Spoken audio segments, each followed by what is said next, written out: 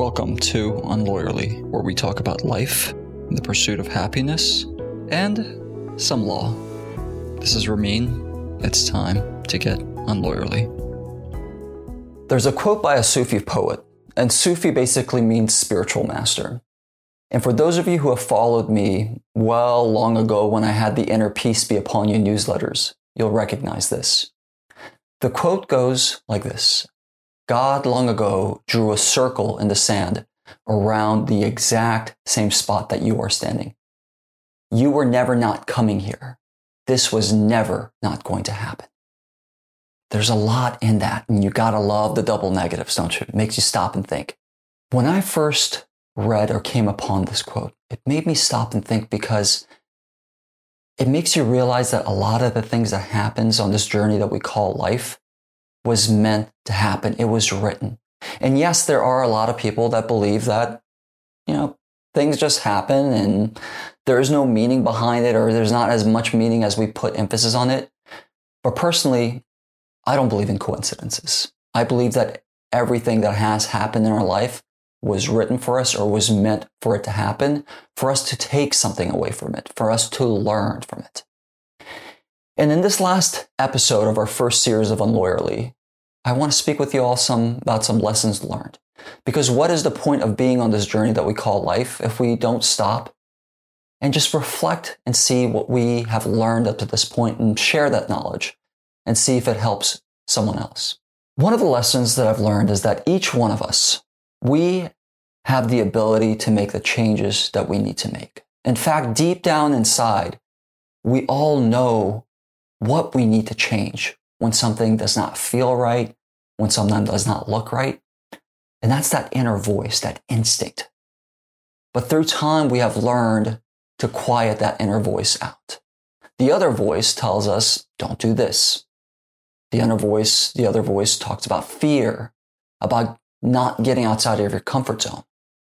But deep down inside, we know the hard truths in our lives, and we know that if we were to make certain changes, it would be better for us. But of course, it's easier to stay in the comfort zones, even if those comfort zones may not necessarily be the best thing for us. But when we start moving outside of those comfort zones, when we start to get uncomfortable, we start to realize that it wasn't as bad as we thought. In fact, it's better.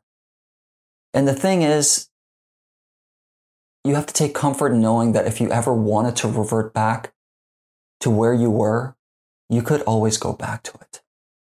But it does require time, effort, and being courageous to do things that are different. When I was at UVA during my first semester, I was very uncomfortable.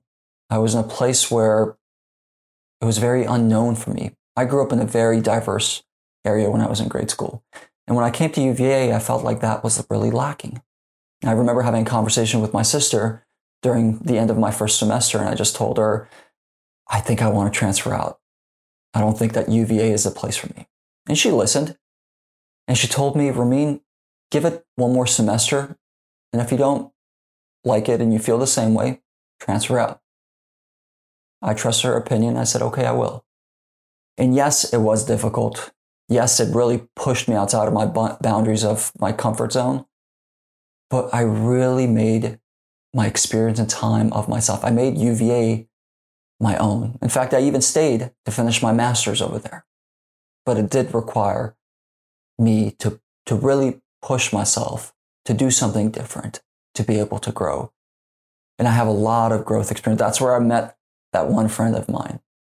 And I don't think that I would have if I had not stayed. I've recently gotten into cycling during this period that I'm retired. And you have an instructor, and I really like the instructors that not only push you physically, but they also feed you mentally and spiritually. And one of the instructors, while we were cycling, said, every day you wake up with a chance and a choice. And it's so true. Sometimes I remember waking up and I just felt like it was the same routine. It was Groundhog's Day, repeating the same thing over and over again. And there's this one book that I read by Dan Millman called The Way of the Peaceful Warrior. There's a lot of valuable nuggets in there. But one of the things that you take from the book that I took from the book was there are no ordinary moments in life. Even those times that we feel like it's Groundhog's Day, that we're waking up and doing this exact same thing, there are no ordinary moments. Every time, every day is unique.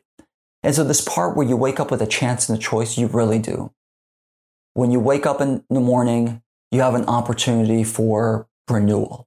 Even if the day before, the week before, the month before did not go your way, you really have an opportunity to start. And it doesn't have to be dramatic. It doesn't have to be big. Small incremental changes over time makes a huge difference. And with everything that I've put my mind to, it's because I broke it down into small pieces. And each day I said, you know what? It's an opportunity for me to tackle X, Y, and Z. But each day you really do wake up with a chance and a choice. And of course, you could take that chance and a choice and say, you know, I'm going to repeat the exact same thing that I did yesterday. I'm going to have the same behavior as before. I'm going to put myself in the same position that I was in that I'm not content, happy, or satisfied with. Or you have the chance and the choice to say, you know what? Let me start making those small incremental changes to move away from those things that did not necessarily make me feel good. But you do have a chance and a choice every single day. Another lesson that I've learned is that God will always place the people that need to be in your life when you're making change. You have to make the effort. You have to have the intention to make certain changes. But God will always put the people that need to be there to guide you. And I just remember when I was at the FERC and I was thinking about going to school part-time. And I talked with my director about it.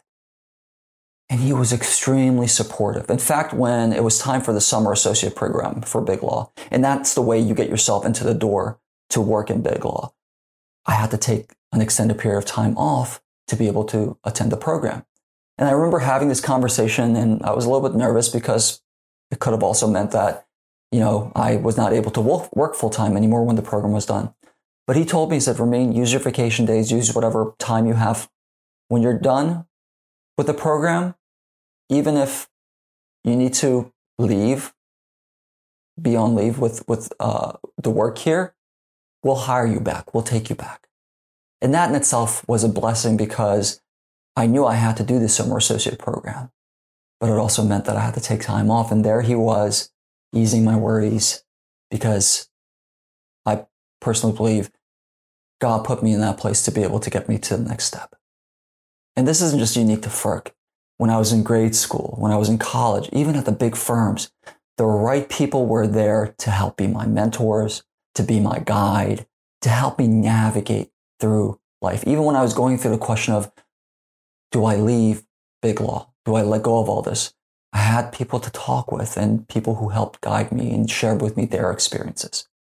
But I truly believe that the right people will be there in the moment that you need it, but you have to take the initiative to start implementing whatever thing it is that you're trying to do. I've also mentioned this concept of risk. Now, some of you may thought that I was talking about risk, R-I-S-K, but it's R-I-Z-Q, and it's an Arabic word. And as I had mentioned, it's related to money, but it's greater than money. And the thing about risk is you really have to let go of control. Of course, you take the initiative, you do whatever you can, and then you let go and you let God do his work with it. And so for me, it was very difficult because I've always tried to control every aspect of my life and I've always tried to plan. Now, risk is greater than just money. It has to do with, health, with children, with a lot of other things. And the one thing that I've learned up to this point is this. The greatest form of risk is inner peace, well-being, going to sleep soundly at night, waking up and realizing that everything is okay. That is the greatest form of risk, not money. But whatever is meant to come your way, it will. When I was talking with my wife and we were rewatching this series, one of the things that she asked me was, Ramin, do you regret going to law school? Do you regret working in Big Law? Because it may come out that you're saying, don't do it, stay far, far away. And you know what? The answer is no. I don't have any regrets whatsoever. I really enjoyed my experience going to law school. And law school teaches you how to think like a lawyer.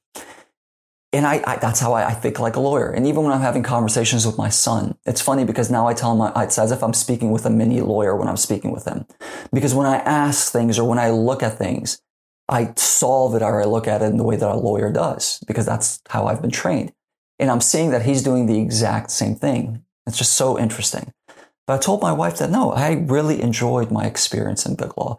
The work that I was doing in energy and renewables, I was passionate about. I felt like I was putting a good product out there, and I was. I was doing my part to help with the things that I thought was important. It just had got to a certain point where my value system was imbalanced, was not in sync. And so I had to make the changes. But I don't regret it. And in fact, one of my friends from one of my firms had reached out and said, hey, I have a colleague who is thinking about going to law school part-time. Would you mind speaking with them and sharing your experience? And my conversation was not to discourage that person. I encouraged going to law school if that was something that they were interested in. I was very honest about what it would mean to be a part-time student and work full-time. But I told them that being a lawyer, it opens a lot of opportunities, a lot of doors, and you can do so much with it. So I have no regrets going to law school, working in big law. I have no regrets with anything that I've done. Again, it goes back to the idea that everything is meant to happen in your life journey in the way that it's supposed to. And you have to learn to navigate which way you go, because you don't have a book, you don't have a crystal ball. The other thing that we had discussed was, do you need to do something drastic, leaving big law and deciding to retire? And I don't consider what I did drastic, because this was a formulation of things that incremental changes that led me to it. But some people may look at it as drastic. Why didn't you just go to another firm? Why didn't you go in-house? Why didn't you do something else within law? And for me, I haven't let go of my bar licenses. I'm still a lawyer. I'm not practicing in big law. I do consider myself retired. That avenue is still there for me. But it wasn't that it was drastic. I asked a lot of tough questions. I had to figure out my purpose, my why, and then from there make a decision. But I think when you are making changes, changes need to be gradual. They need to be incremental. And you have to have a good sense of your purpose, your why, because otherwise it may not work out. And the truth of the matter is, look, if you were to ask me, do I feel as if I made the right decision? Do I have any regrets with the decisions that I made? I don't know 100% if it was the right decision, but it felt right. And I listened to that inner voice, that instinct. Will I know what the ultimate outcome of it is in the future? I don't, but I'm okay with that. Because if all else, I can always go back to what I was doing if that's what's it's written for me, or if that's what I realize I need to do. But I do feel that I made a decision based upon certain pillars that I had started, and I had reassessed it over a period of time. And I finally got to it that I realized I had to move away from the fear, from being scared, and had to look at it from the standpoint that I was redefining a way of life for myself. In the very first episode, I had talked about my friend that had asked me the question of how do you define success? And it was a very odd question for me at that point in time, because I thought that the definition of success was very standard for a lot of people. And I'm realizing that there are a lot of similar overarching parts of the definition. I've realized that each person's definition is going to be a little different.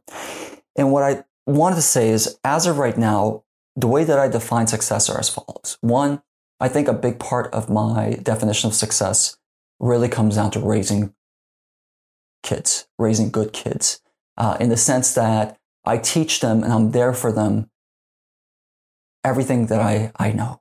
Now, again, I'm not saying that those people who are working parents, who are working in big law, whatever the case may be, that these people are not good parents. They're fantastic parents. I have a lot of colleagues who are working parents. I just realized for me, based upon my pillars that I had set for my value system, things were out of whack. They were not in balance. But I realized that the kids are an investment. It's like, for those of you who like gardening, planting something. You have to take care of it. You have to water it. You have to nurture it. And while you may not see the fruits of your labor initially, there are roots growing underneath. And those roots will eventually sprout. And based upon how it was nurtured, that's what's going to tell you about the survival or the ultimate end result of that plant growing. And I feel the same way about kids. And I just realized that this is my time for me to really be there to help nurture their growth, because it's going to come to a certain point where that's not going to be the case. The other thing, as part of my definition of success, is realizing when is enough enough. At what point in time do you realize that you have all that you really need? Because otherwise, we're just going to keep striving and wanting more. And look, as part of my faith in Islam, there's nothing in there that says you can't have material wealth or the good of this world. There's nothing wrong with that. Everything needs to be done in moderation and in balance. But you can strive to do more, to get more in this world. I had also mentioned that my friend, I asked him, how do you define success? And I told you all during the first episode, and I have not forgotten, that I was going to give you what his answer was. And look, this answer was unique for him. It resonated with me. I don't know how you're going to take it or how you will perceive it, because it's going to be based upon your own life experiences. But what he told me was the way that he defined success was when he dies in a state of belief in God, because that was important for him. And for me, it really stopped me because it was so different from my definition of success. And it just made me think. Now, of course, I continued on with life, and that was in the back burner. I kept coming back to it, but it always stuck with me. And what I do is I meditate on death. I know it's morbid, but the thing is, regardless of what faith, what background, whoever you are, the one thing that's going to happen to all of us, we're all going to taste death. We're all going to die. And me, I don't know how long I'm going to live. I'm hoping I will have a long, healthy, happy life. I can see my kids grow, with my wife to continue on this journey. But the truth of the matter is I don't know when that time is going to be. And when I meditate on death, I just think about what is it that I'm going to look back on and think that is and was important for me. What are the decisions that I made that I knew I was going to be happy with? And I just realized that the decisions that I've made up to this point, I don't think I'm going to have any regrets about it. And what I want to do is I want to leave you all with this last quote, because we all are going to make certain decisions. We're going to take certain actions, and we're not going to know whether or not those were the right ones. But this quote, and I can tell you where this quote came from, but the origination of as far as who came up with it is very uncertain, so I'm just going to read the quote itself. But it gives me solace knowing that whatever we end up doing in life, so long as we continue and we try to do things that we ourselves consider to be the right decisions or it felt right, just continue to go about it without regrets. And this is the quote: "No amount of guilt can change the past, and no amount of worrying can change the future. Go easy on yourself, for the outcome of all affairs is determined by God's decree. If something is meant to go elsewhere, it will never come your way. But if it is yours by destiny, from it you cannot flee." That is the end of our first series for Unlawyerly.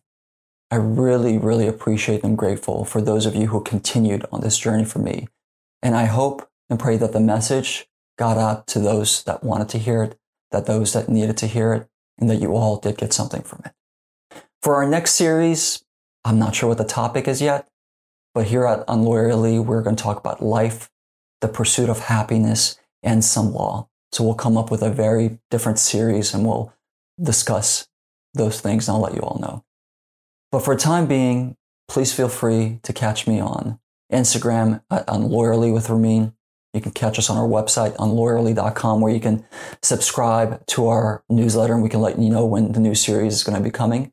And of course, subscribe to our YouTube page. If you've liked it, if something has resonated with you, if you wanted to make a comment or have a question, leave those, share it with others, and we'll talk very soon.